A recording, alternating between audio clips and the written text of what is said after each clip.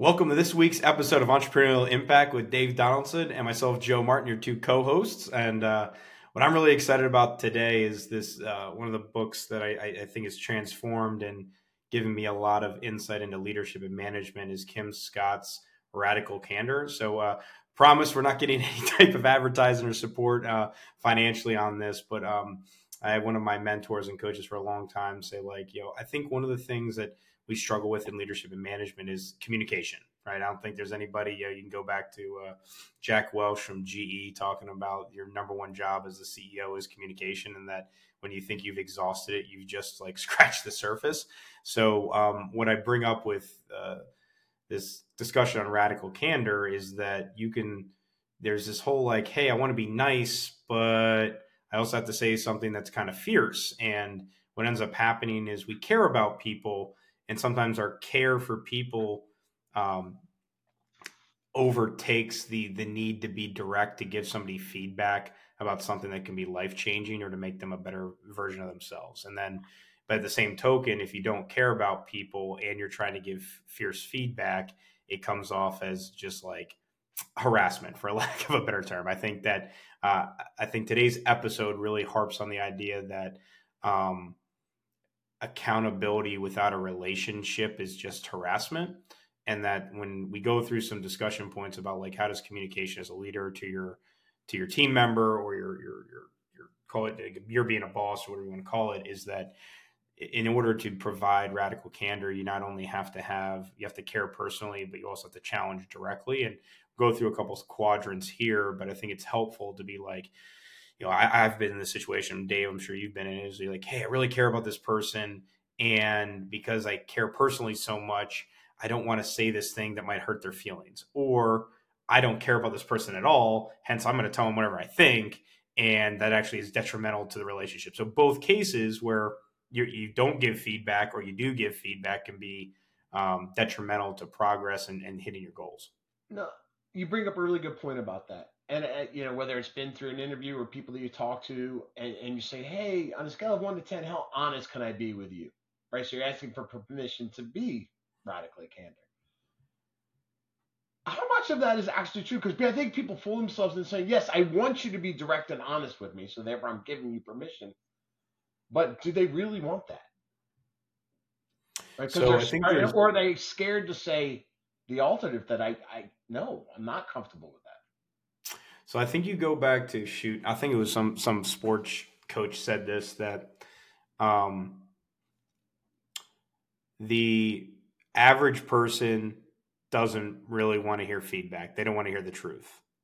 The good player wants to hear the truth, and the great player wants you to not only tell them the truth, but also give them every critical feedback that they're that they're not performing on, so they can become better. Right. So I think when you're talking about feedback, and this is where you go into challenge directly and care personally from Kim Scott's book, is that if you really care about the person, you have to give them feedback because you want them to be the best version of themselves. And what I mean by this is let's use the analogy of going out to lunch or dinner, right? If I really care about whoever I'm dating, or one of my best friends, or whoever I'm out to dinner with, and I care about them, and they get lettuce stuck in their teeth, I care about them personally. But if I don't tell them, hey, you've got lettuce in your teeth, or you just walked out of the bathroom, you got toilet paper stuck to your shoe, because if I fear that they're going to take this feedback and be negative, then I'm not going to tell them, but I'm actually detrimental to who they are, because it's going to be embarrassing when they get caught in public with those things going on. So I think there's a fine line of, how do I care about you? And if I don't actually tell you the truth to make you better, I actually don't care about you. I'm actually doing the opposite. But relationships take time. If you meet somebody the first time, and to whatever degree you're working with somebody where you find yourself in a situation to provide that type of feedback and accountability, how do you either A, just blanketly buy into that, or B, establish trust for those that aren't there yet, right? Because personality wise, you can take them through the process of trying to help identify who they are, right? But it's still very early in your relationship. Couldn't that relationship struggle early Oh, this on. is a good one. This is a good one, and you're probably going to get a response from me that's not going to resonate with the majority of people, but that's what I'm I know going to how to say tee to you this. up. It's okay. Right. So here's my thought on that one. Going back to like excellence doesn't care about how I feel. It's because I'm so committed to the outcome or the performance or winning or whatever you want to call it that like I know for me, if someone that I have no relationship truly comes and says like you sucked at this or you're better than that or whatever it may be, personally because I'm so self-aware, I already know that I underperformed. So like when they give me feedback, I'm looking for the truth, but also how to get better. So even if I don't have relationships with somebody, I'm self-aware and mature enough to realize that whatever they just said to me is 100% true, right? That they're actually coming and saying as a coach, because think about this on sports teams, right? I'm using a sports analogy when maybe we get into like, a symphony, right? And you got like, you know, wind instruments and brass instruments and all that kind of stuff is that if you come in as the brand new player and you actually want to perform, like you're going to step in there and the maestro at the front's not going to slow down and try to build a relationship to tell you you hit the wrong cue. They're going to say, "Hey, dude, gal, you hit the wrong cue." And if you're actually a competitive player, you're going to be like, "Yeah, you're right." Right? And I get that people need to be recognized in relationships and all that kind of stuff. But frankly, in the world, the world doesn't give out participation awards, right? So sometimes you don't have the luxury to build up the relationship. It's kind of like if you're in, I don't know, an airplane and it's going down and there's a pilot that's hurt and I might be in the driver's seat and I got no idea what the hell I'm doing. So I got to listen to the pilot. I don't have the time to build a relationship with the pilot and how he delivers his bedside manner and how I fly this plane. So I think like part of it on when you talk to feedback, and this isn't even in Kim Scott's book, is that the part of feedback that makes feedback acceptable or even received well is actually not the person that delivers feedback. It's the person receiving it. The person receiving the feedback actually has to be self-aware enough that realizes that like not everybody's out to get me, but every piece of feedback you get, whether or not you like it and feel good about it, is irrelevant. You have to take the feedback and say, is this accurate? Taking my ego out of it, taking all that kind of stuff. Now, you're 100% right in long-term relationships. So when you're in business, say you want to go and be a business with somebody more than 5 years, you can't just have terrible bedside manner. That's not going to work. You have to have a relationship. So I think it's also it's contingent on the environment. But at the same point, if I start a relationship where I'm constantly coddling at the front end, the person's never going to actually understand that there's standards and there's performance and there's actually exclusivity at the top. And I think when winning is so amazing because winning owes you nothing, but it's also the best feeling in the world. So the I, moment you win, it's fleeting because you got to start the whole thing over again. And I think this is where when we talk about feedback, the idea behind feedback, and if someone's giving feedback totally just to demise you, they shouldn't be in leadership. So I'm talking about the people that are actually good leaders and want to be in leadership and want to help people, right? That you have to be able to give feedback because frankly, we all have blinders on. So like things that I've done my entire life, I don't even know they're detrimental. I had somebody say to me, "Hey, look, Joe, I know you're trying your hardest on a Zoom call when I first started in a regional leadership position, and they said to me, "Hey, your tone kind of comes off as dismissive and condescending." I'm like, "Oh shoot! Like, thank you for telling me that. I had no idea." So, and the person that told me that, I didn't have any relationship with them, but I was like, they've got no reason to try to cut me down, and I had no idea that I was doing this certain thing on a speech, and I was like, "Oh, well, I'll just get rid of that then." So I just give you that live you're example welcome of for like, that, by the way. yeah. No, I don't know. There was like No, multiple people that said to me, I was like, I had no look, idea. So like feedback is actually good for people with like blinders, right? So and now look, you touched on some really important points, right? Like, there's the directness, right, of saying, "Hey, this is all," but it's the delivery of the directness too, yeah, right? yeah, yeah. You're right. You're not, and from the books, it talks about obnoxious aggression, right? Coming at it from the wrong way, and it's usually because that person is getting it from somebody else the wrong way, right? Yeah. Or Or they're yeah. not completely comfortable and they're not getting the results that they need to perform, and they're redirecting it onto somebody else. Yeah, they're totally displacing and they're taking it's kind of that whole idea that angry people hurt other people and it's usually not that, it's usually something else that's going on and they just kind of Mhm. just perpetuate the vicious cycle. So I think like for everybody listening, like we've framed up a couple different concepts of like, honestly, for feedback to work, it's got to be the recipient. 75% of feedback working is the recipient. So if you're a leader, a lot of the times you have to teach your people what feedback really is, why you're doing it, what your intent is, and how they need to receive it. And you might even have to have them read some books on their own, so they have self-discovery processes, right? So in any organization, part of it is you got to get your people that you're leading self-aware enough to realize their strengths or weaknesses, where they want to go, what they want to develop. And a part of that is the leadership development of people. And then the second part is you have to have it's a word I'm looking for, but it'd be a reputation that precedes you. Now, sometimes when you're starting off, you got to form that and do all that kind of stuff. But at some point, you're going to have a reputation of like, what do people say about you when you're not in the room, about your leadership styles, your impact, your development of people, your legacy, right? So at some point, once people know what your come from is, going back to your point, Dave, is that like people have to know what your intents are. And if you have track record or you have other people telling your story, they know that, okay, then this leader's got a really good intent. So like, I'm not going to question the intent when they give me feedback.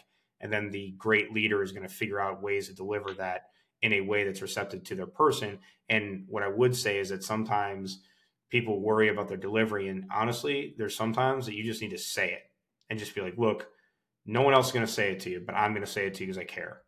And one of the signs that you care is that people say stuff that might be controversial or other people wouldn't say because they feel I don't want to hurt the person's feelings, or I don't know if that's my place or whatnot. But like, you know what? I'm not saying this piece of feedback to hurt you because I get nothing out of it. It's literally for you to be aware of it. And that's my gift to you. If you want to like unleash that gift, then great. If not, so be it. It is what it is. So those are all frameworks and like a foundation to understand how feedback, and in this case, radical candor works, is that in this discussion by Kim Scott is that there was like 4 quadrants, and the axis is, so when you look at the X and Y axis, you have vertically, you've got care personally. So if you had the vertical like quadrants, right? So you had 1, 2, 3, 4, like you normally see.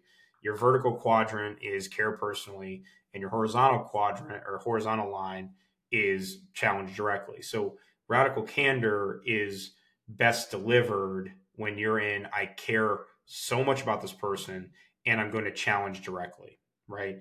That you're basically my come from, my intent is high because I care about you as an individual, and I'm also going to challenge directly, meaning there's a lot of times that people are passive aggressive or they hint at something or they leave it ambiguous, right? That the goal of the leader is to make sure your message is concise, short, direct, and there is no interpretation on it, right? That like I know from my work that the biggest challenge I have is someone says, I didn't understand, I didn't know, they didn't tell me, whatever it may be. I don't know why this is like a constant thing inside of leadership. Like if you're a leader, you've got outcomes, you've got deliveries, you've got things you got to get done. Why are you being ambiguous? Like, are you basically saying, hey, I want you to make a decision, but I'm not going to make a decision because if I make a decision and I'm wrong, my report to you is going to blame it on me. So in order to avoid that, I'm going to be ambiguous. That doesn't make it, like, now we're just playing the circle game. So my point is challenge directly. So if you see something happen, feedback is best when it immediately happens, right? So think about most of us that are in sales, you've done scripting. Well, if I'm in a script off with Dave and he knows me, he's probably not going to push me as hard as I need to be. But if I'm going to script off with a live client, I'm going to get live feedback. So it's actually, if you think about direct feedback, it's saying, hey, Dave, you're my supervisor. I want you to listen on this call that I'm going to make to Susie. And I'm going to make this call, this cold call or whatever it is to Susie. And as soon as I hang up with Susie, I either got Susie's appointment or I didn't. When I hang up, the best type of leadership with radical candor is that when I get off, Dave, you flat out say, these are the great 3 things you did on the call. Here's the 2 things that kind of sucked. Here's how you make them better. And now as the team member, I know exactly where I stand. I know I was great at this thing. I could improve on this thing. And you gave me feedback within 30 seconds of me doing the call. That's called challenging directly because there is no gray area. There is no gap. That you literally, I know that you care enough about me that you want me to make the sale, that you're going to give me feedback that somebody else might not want to give, but you know that by giving me the feedback, I'm going to be better on the next call. That's radical candor. So go ahead. I don't know if you had thoughts on that. here's what I actually kind of love when we kind of get in these book breakdowns a little bit. That we've worked together for a while, and I know how your mind works, but now I'm kind of really kind of getting the source material for some of this, right? Which I've always appreciated. Your candor with me about how we look at things, and now looking at this, and you covered a couple of important elements here, right? You can be direct, but there's a right way to be direct, right? That delivery, right? Staying in the right spot, right? Because you have the ability to be direct and not cause any harm at the same time, sympathetic to what's going on, but bringing them back to this is what we need to focus on. Right? That's a skill, right? And that's a skill that's developed through two-way communication and feedback and practice. But you do have to be self-aware as to how am I delivering my message and is it being received?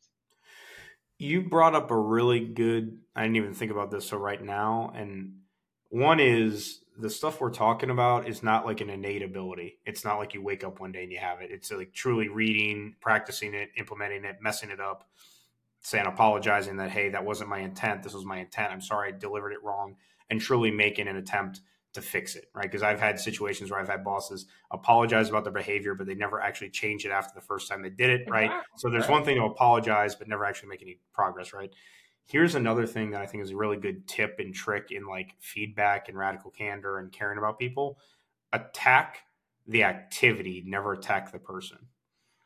So I think that's kind of the way around I've kind of been trying to ask this because when we let up the beginning, I said, hey, I've had people say, hey, can I be direct with you about feedback or this, that, the other thing? But giving them permission to be direct about feedback is not giving them permission to direct to be an ass. yes, I 100% yes. Quote, but And they quotes, okay? yeah, you know, you're and like it goes back to the whole thing is that intent relationship predates how someone receives the information. Now, don't get me wrong. There's certain times where I don't care about whether or not I get a relationship with you. There's certain things that are just going to be said because like it's mission critical, right? And um, on top of that, though, is I think it's very important for people. You see this with kids, right? Is that you don't say bad boy, you say like or bad girl or whatever it may be when you reprimand your kids. You want to say hey, that activity was wrong, right? There's subtle nuances in communication. Whereas if you attack the activity, so for instance, when I was going through that conversation about like feedback on the script when you're making a cold call, I'm not saying that you're terrible at cold calls. I'm saying this piece of the cold call was great. This piece of the cold call could be improved on. I know you're capable of doing this. Do this next time. You will be better. So it's always attacking the behavior, the activity. I'm never attacking the person. And I think that's really important for people to like, because sometimes we get so tied up in our identity that when someone says, you're a bad cold caller, you hear, I'm a bad person in my job. As opposed to, you're not, your comment on here is not a great comment because it's not going to get you the outcome you're looking for in the sale. Hence, you need to change this part of your conversation. So when you separate the person to the activity, you actually get better results because now you've named the thing that needs to improve, as opposed to saying you Dave Donaldson are not a good cold caller. No, I guarantee you I could teach Dave Donaldson how to be a great cold caller. I got to give him the skills and activities for it. So when you separate the two, you actually can get better feedback and the person's going to receive it better.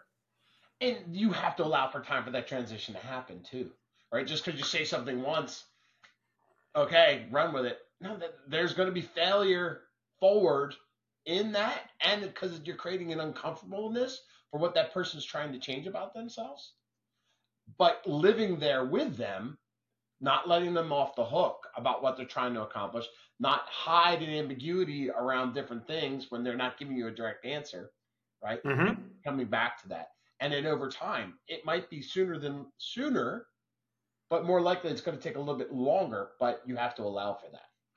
Yeah, and I think like so going back to like our X and Y's accesses of care personally and challenge directly is that obviously the ideal quadrant is to care personally and challenge directly because now you've got high levels of personal connection with the person and direct feedback so there's no ambiguity, you're efficient and you're giving feedback in a way that's going to make them better, right? Yep. So great. That's number one quadrant. Well, here's what happens when you get into like I care personally, but I don't challenge directly. Is that well, I'm going to be silent because I care about his feelings or her feelings so much that I just, I care about the feelings and relationships so much that I'm just not going to talk about ways it could improve, right? This is kind of like, I say to a lot of analogy on this one is like, I love my grandmother that passed away several years ago, but like Roseanne was diligent about manners. So like if you care about a person, but then you don't get feedback that, hey, you don't use your left hand when you're using a fork or whatever it may be in manners, because here's your napkin, here's your fork, here's your knife, here's your whatever. Like by me saying, oh, I don't want to hurt Dave's feelings about his manners, I'm actually not actually caring about him, because the moment that he goes outside the house, he's going to be embarrassed because somebody's going to be like, that doesn't know Dave, be like, he eats like a Neanderthal. Right? I mean, you're from Philly and you guys have cheesesteaks. I'm sure you have eaten like a Neanderthal, but like my point is that if I care about you personally and I don't bring up something that's going to make you better, I'm actually like setting you up to fail, which is not cool, right?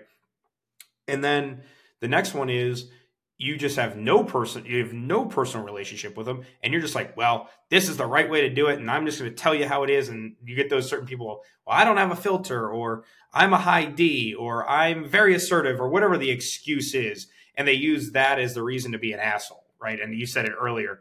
Now, don't get me wrong. If you're about to like, I did this to forget I did this to my middle child.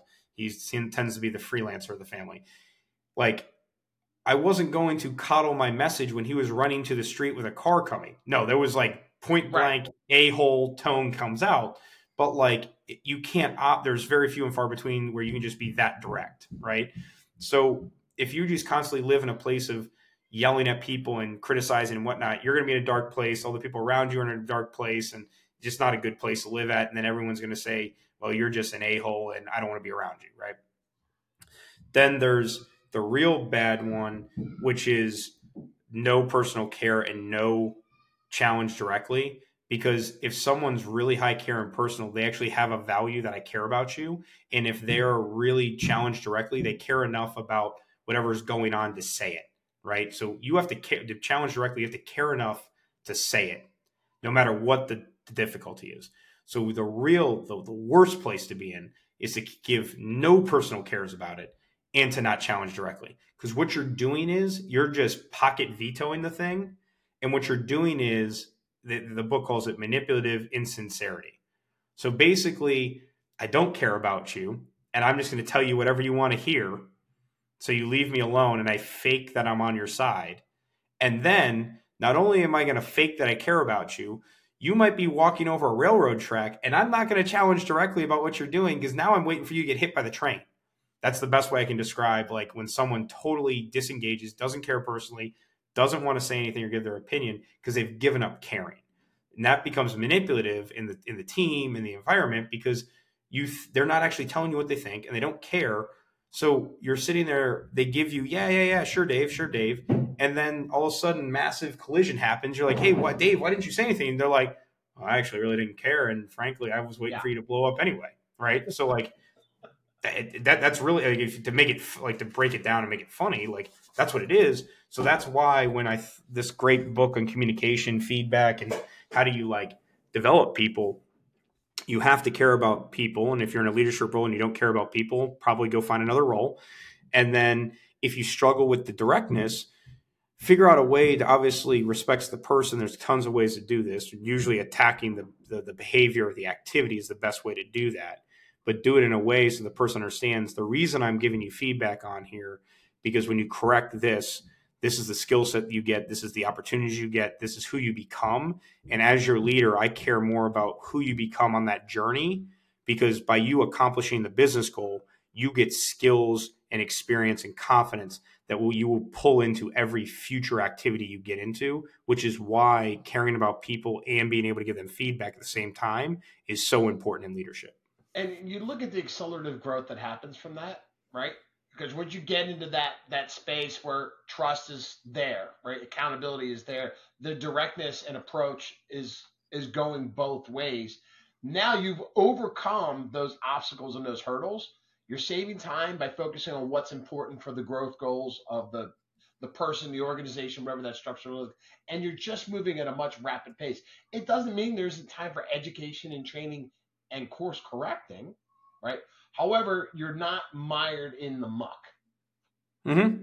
Yeah. So, I think this was a really good conversation just on communication, feedback, and leadership and development, a whole lot of different areas of leadership that I've really enjoyed. And it's been a journey of mine because I've not been perfect at it, but I've had a lot of great mentors and people that are willing to go on that journey. So, want to say, hey, thank you for tuning into this week's episode of Entrepreneurial Impact. Before we tune off here, give us a follow, give us a like on the podcast, not only on Spotify and Apple, and also follow us on Instagram. Both of them you can see. I've got my handle is jmartin561, and Dave, I think yours is what, Triple D? What do you got for social media handles these days?